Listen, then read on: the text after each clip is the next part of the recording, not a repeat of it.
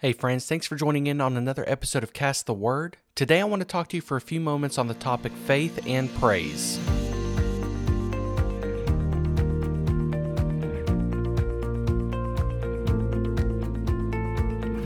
Hey friends, thank you so much for joining in for another episode today.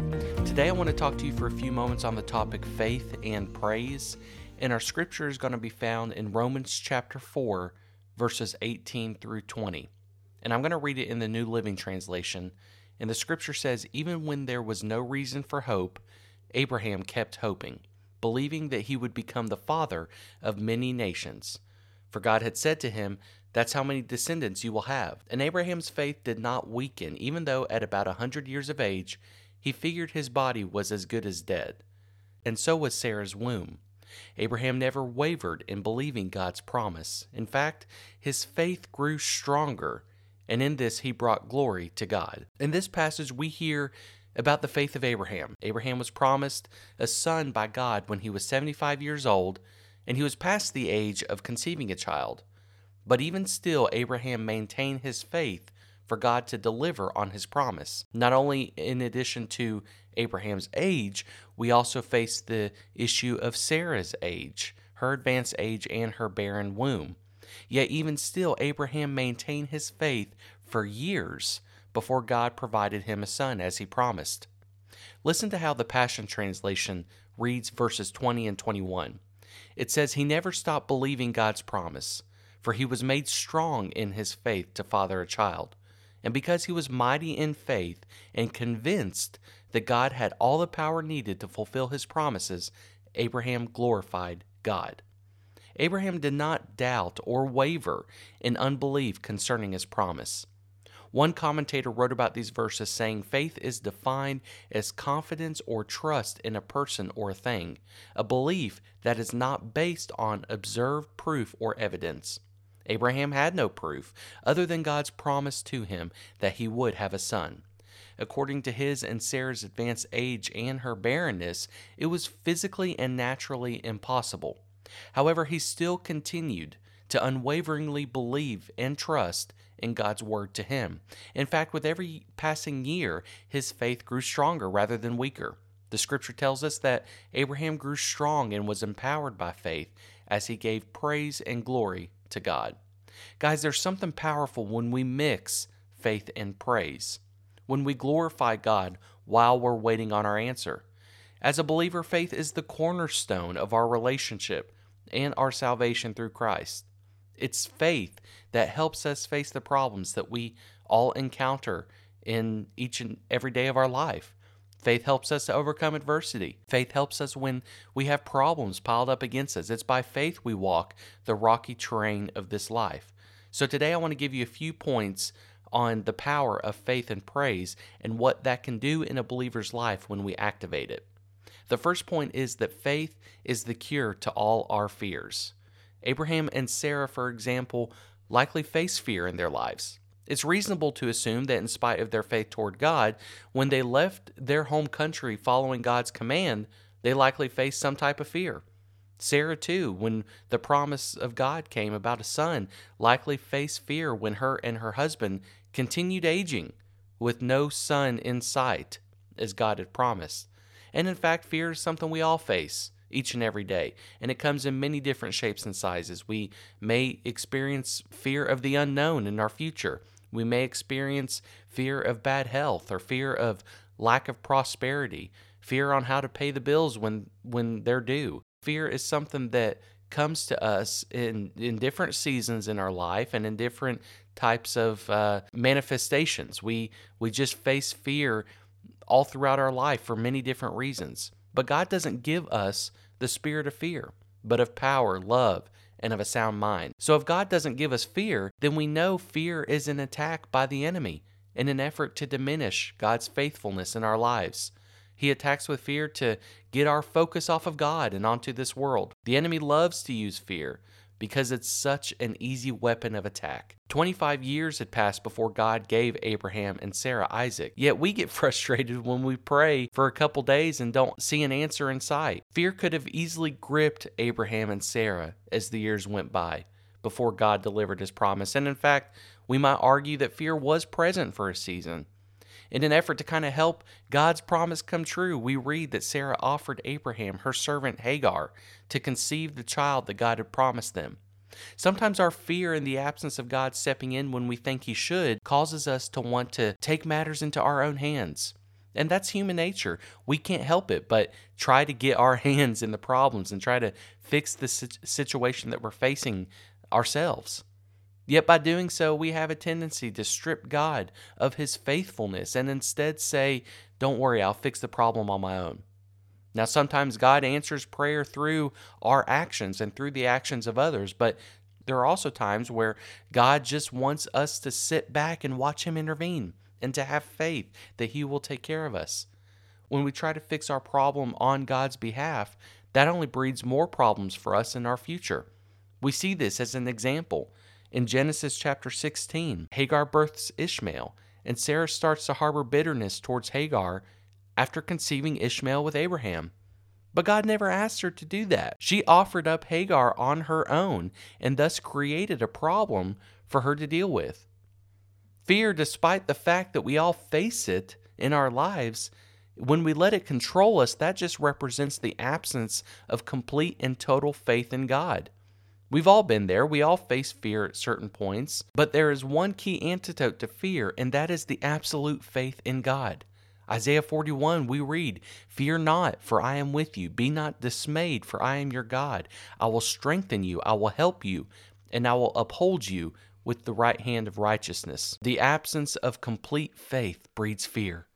But conquering fear with the addition of faith in our lives creates liberty. We find liberty when we focus on our faith more than our circumstances. In this life, we're going to face many trials, but we must maintain our faith. And as we go through the trial, we must never forget to offer up praise along the way. Abraham didn't know when God would deliver on his promise. Yet throughout those years before God delivered, Abraham's faith continued growing as he gave God the glory, according to the scripture we read in Romans 4. It's through our faith we please God. It's impossible to please God without faith, right? And we read so many testimonies of faith throughout the scripture. We read about Abraham. We read about Moses and how he refused to be linked with Pharaoh and instead chose to suffer affliction with the people of God rather than enjoying the pleasures of sin for a season. And we know what happened as a result. He was able to pass through the Red Sea on dry ground. He was able to witness God's glory on Mount Sinai. We see faith when Joshua marched around the walls of Jericho for 7 days. We see faith when Rahab draped that scarlet thread out of her window. We see faith with David when he faced Goliath, and Shadrach, Meshach, and Abednego, and Daniel when he endured the den of lions. We see faith when the woman with the issue of blood said, "If I could only touch the hem of his garment." We see faith when the thief on the cross asked Jesus to remember him in paradise. And as a result, there's a reformed thief in heaven today. When we activate our faith, something miraculous happens.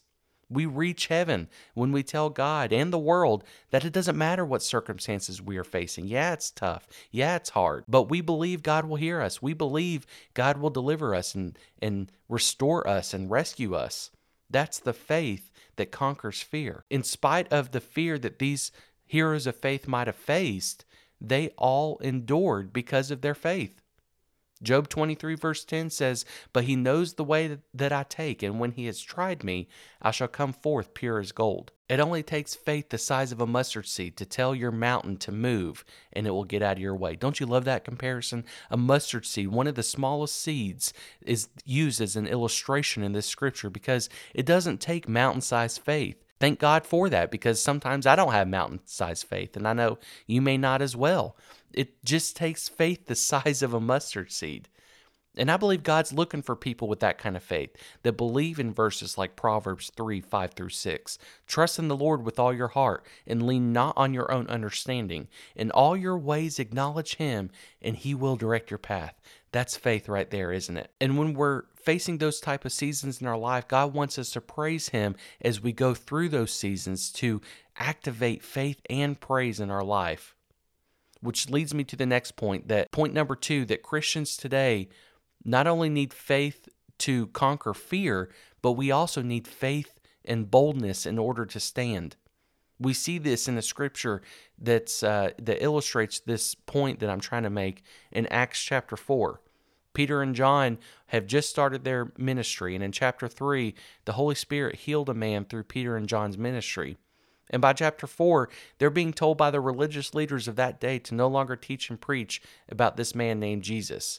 And in Acts 4:13, we read, and it says, "Now when they," talking about the rulers of that day, "now when they saw the boldness of Peter and John and perceived that they were uneducated and untrained men, they marveled, and they realized that they had been with Jesus."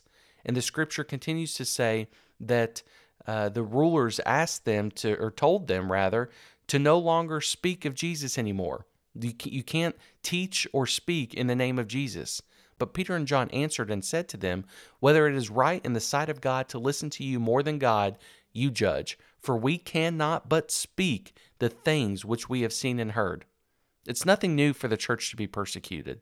But Peter and John decided that day that they can't not speak about Jesus and the things which they've seen and heard. It's the power of our testimony that perpetuates faith within the body and within the world. We overcome by the blood of the Lamb and by the word of our testimony. So today we must be urged to not lose our voice, to not lose our testimony in the midst of the noise and chaos outside in the world. We must be emboldened to stand when everyone else is telling you to sit. Today is the day that the church must rise in boldness and refuse to be silent. We've got to continue perpetuating the gospel in love. I don't know about you, but my mind's made up. I'm not going to stop talking about Jesus. I'm not going to stop praising Jesus. The world can ridicule me if they want, but we have something as the body that the world doesn't have, and I wish they did. I wish they knew, but we have Jesus. We have the King who stepped out of eternity into time and took on the cross that should have been for me, but instead he took it on for me so that I can live with him in eternity. What a God that we serve. Circling back to Abraham, he had the boldness to stand in faith as well. But, Peter and John stood in a different kind of boldness here. They refused to back down. They refused to stop teaching about Jesus. They refused to be pressured by the rulers of their day to sit down and to shut up. That's the kind of boldness the church needs today. God, help us be light that can be seen and salt that can be tasted. Help us to speak to a broken generation in a spirit of love, not hate. Help us be witnesses to someone out there. Help us to effectively communicate that you, God, still heal the brokenhearted and you still bind up the wounds. Help us to communicate that you are still the Savior of the world. Help us to stand against persecution as well, because whether it's here now or whether it's coming, depending on what part of the world you live in, help us, God, to stand in the persecution. Help us to be effective in our generation for your glory. That must be our prayer. And the third point, no matter what kind of trials we face, no matter what circumstances that we have to endure in our lives, we've got to continue to praise him through our trials. We've got to praise him on the mountaintop and praise him in the valley. And there's something supernatural that brews in the heavens when we mix faith and praise. It's easy to praise God when everything's going our way. When we get the good report at the doctor, when we get the new house or the new car, when we get that promotion or that raise at work, when we know all of our bills are paid, those are the easy times to praise our Lord. But what about when we get the bad report at the doctor? What about when we have more month left than we have money? What about when we don't get that promotion at work? What about when everything is coming against us? In those seasons, we need to praise him in spite of our circumstances because of who he is. And I'd argue that this praise is so much more effective because with this praise, we're not just praising him because of his hands or because of what he's given us. At this time in our life, when we offer up praise, we're at our lowest point and we're praising God anyway. At this point, we're calling those things which be not as though they are, and that is faith praise. We're not looking at his hands in this season. We're looking for his face. We're praising him despite what is coming against us. We're praising him no matter what the report is at the doctor. We're praising him no matter how terrible we feel in our mortal bodies because we're praising him simply because of who he is. And I'm not saying we don't do that when we do get the rewards or when we do get the blessings from God, but when we don't have anything to kind of pep us up, that is true true blue praise simply because of who he is, not because of what he's done for us. But, if he does nothing from now until the day we die, he really did it all on the tree, right? He really accomplished it all when he went to Calvary. And simply because of that alone, he deserves our praise from now until we take our last breath. And I know we can all look back over our life and see where God has intervened time and time again. We can look back and see where God has provided the provision when it seemed like all hope was gone. And we should praise him for those times. And I believe God will still provide those things for his children in the future, because the scripture says he daily loads us with benefits. God has just been so good to us. If he does nothing else, he just accomplished it all. And this is faith praise. This is powerful praise. We're not praising him because everything's going good. We're praising him no matter what circumstances we're facing in our life. When he gives us a benefit, when he provides a provision, yes, we should praise him. But sometimes when the answer is no, we should still praise him, right? And it's harder to do that sometimes, isn't it? And we see this in Acts chapter 16. Starting in verse 16, we read about Paul and Silas. They've kind of picked up a groupie. They're preaching and teaching, and there's a soothsayer that's following them. And Paul, becoming annoyed after many days, turns and casts the demon out of the girl in the name of Jesus. And when the soothsayer's masters discovered that the hope of their gains were gone, they captured Paul and Silas and brought them in front of the authorities. And in verse 20, we read that these men, being Jews, exceedingly trouble our city. That's what the magistrates are saying about Paul and Silas. And they teach customs which are not lawful for us, being Romans, to receive or observe. Then the multitude rose up together against them, and the magistrates tore off their clothes and commanded them to be beaten with rods. And when they had laid many stripes on them, they threw them into the prison, commanding the jailer to keep them securely. Having received such a charge, he put them into the inner prison and fastened their feet in stocks. But at midnight, Paul and Silas were praying and singing hymns to God, and the prisoners were listening. Suddenly there was a great earthquake, so that the foundations of the prison were shaken, and immediately all the doors were opened and everyone's chains were loosed. There's a couple things I want to call out here. Notice that at midnight, Paul and Silas were praying and singing hymns to God. There's something powerful about that phrase to me, because at midnight is when it's darkest. At midnight is when we are at our lowest point. That's when we get the bad news. That's when we get that terrible phone call. Paul and Silas were at a midnight at this moment, and they've just been beaten and thrown into jail. But instead of soaking in their misery, which would have been a humanly natural response based on what they went through, instead of moaning and groaning, which we could all relate to that, right? They instead chose to start up the choir practice and start praising God. And they activated the power of faith and praise as a result. Not only that, but notice that it says, but at midnight, Paul and Silas were praying and singing hymns to God, and the prisoners heard them. They just got the snot beat out of them. They were just thrown in jail, and instead of soaking in their own self-pity, they decided to start praying and praising, and the prisoners heard them. In spite of our pain and our agony and our negative circumstances, when you praise God, people are going to notice. Imagine the testimony here. The world will say, how can you praise God when you just went through such a terrible situation? How can you praise God when you just got beaten up and thrown in jail? But there's always someone watching, and there's always someone right on the outside that is aware of your circumstances, and they are watching to see how we're going to react. Use that moment to glorify God. Look at Job as another example. Job had one terrible day. We read that in Job chapter 1. He lost all of his possessions. He lost his children.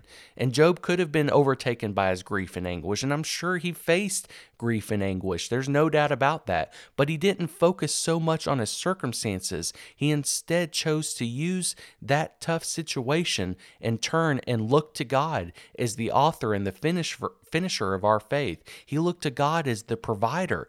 No matter what happened to him, he still praised God. And at the end of Job chapter 1, he said, naked came I out of my mother's womb, and naked shall I return. The Lord gives, and the Lord takes away. Blessed be the name of the Lord. That is faith-based praise.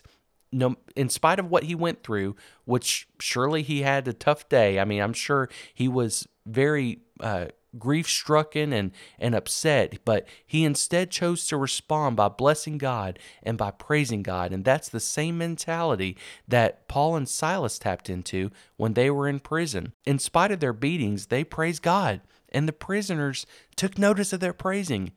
And not only that, but God took notice of their praise as well. God noticed the sacrifice of praise after getting beat up and thrown into prison.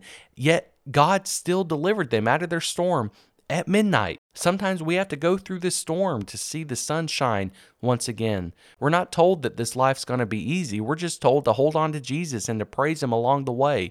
The world's not going to understand it, and they never will. The world expects us to curse God and die, like Job's wife charged him to do. The world's going to come to us like what Job's friends represent in his story and tell us that whatever happened, we likely deserved. And the enemy's going to whisper in our ear that whatever happened, you likely deserved. And sometimes God will chasten us when we mess up. I know that. I know that sometimes we do make mistakes, and God will correct us through chastening and through discipline. But other times, things may happen just to test our faith. Sometimes things may happen just to see, to test us and see, are we going to trust in God more than, looking at our circumstances. But no matter what we're going through, we must have faith to conquer our fear. We must have faith to stand in a persecuted time, and we must have praise for God no matter what we're going through. No matter if it's sunshine and roses or if it's dark and gloomy, we've got to praise God along the way. Amen.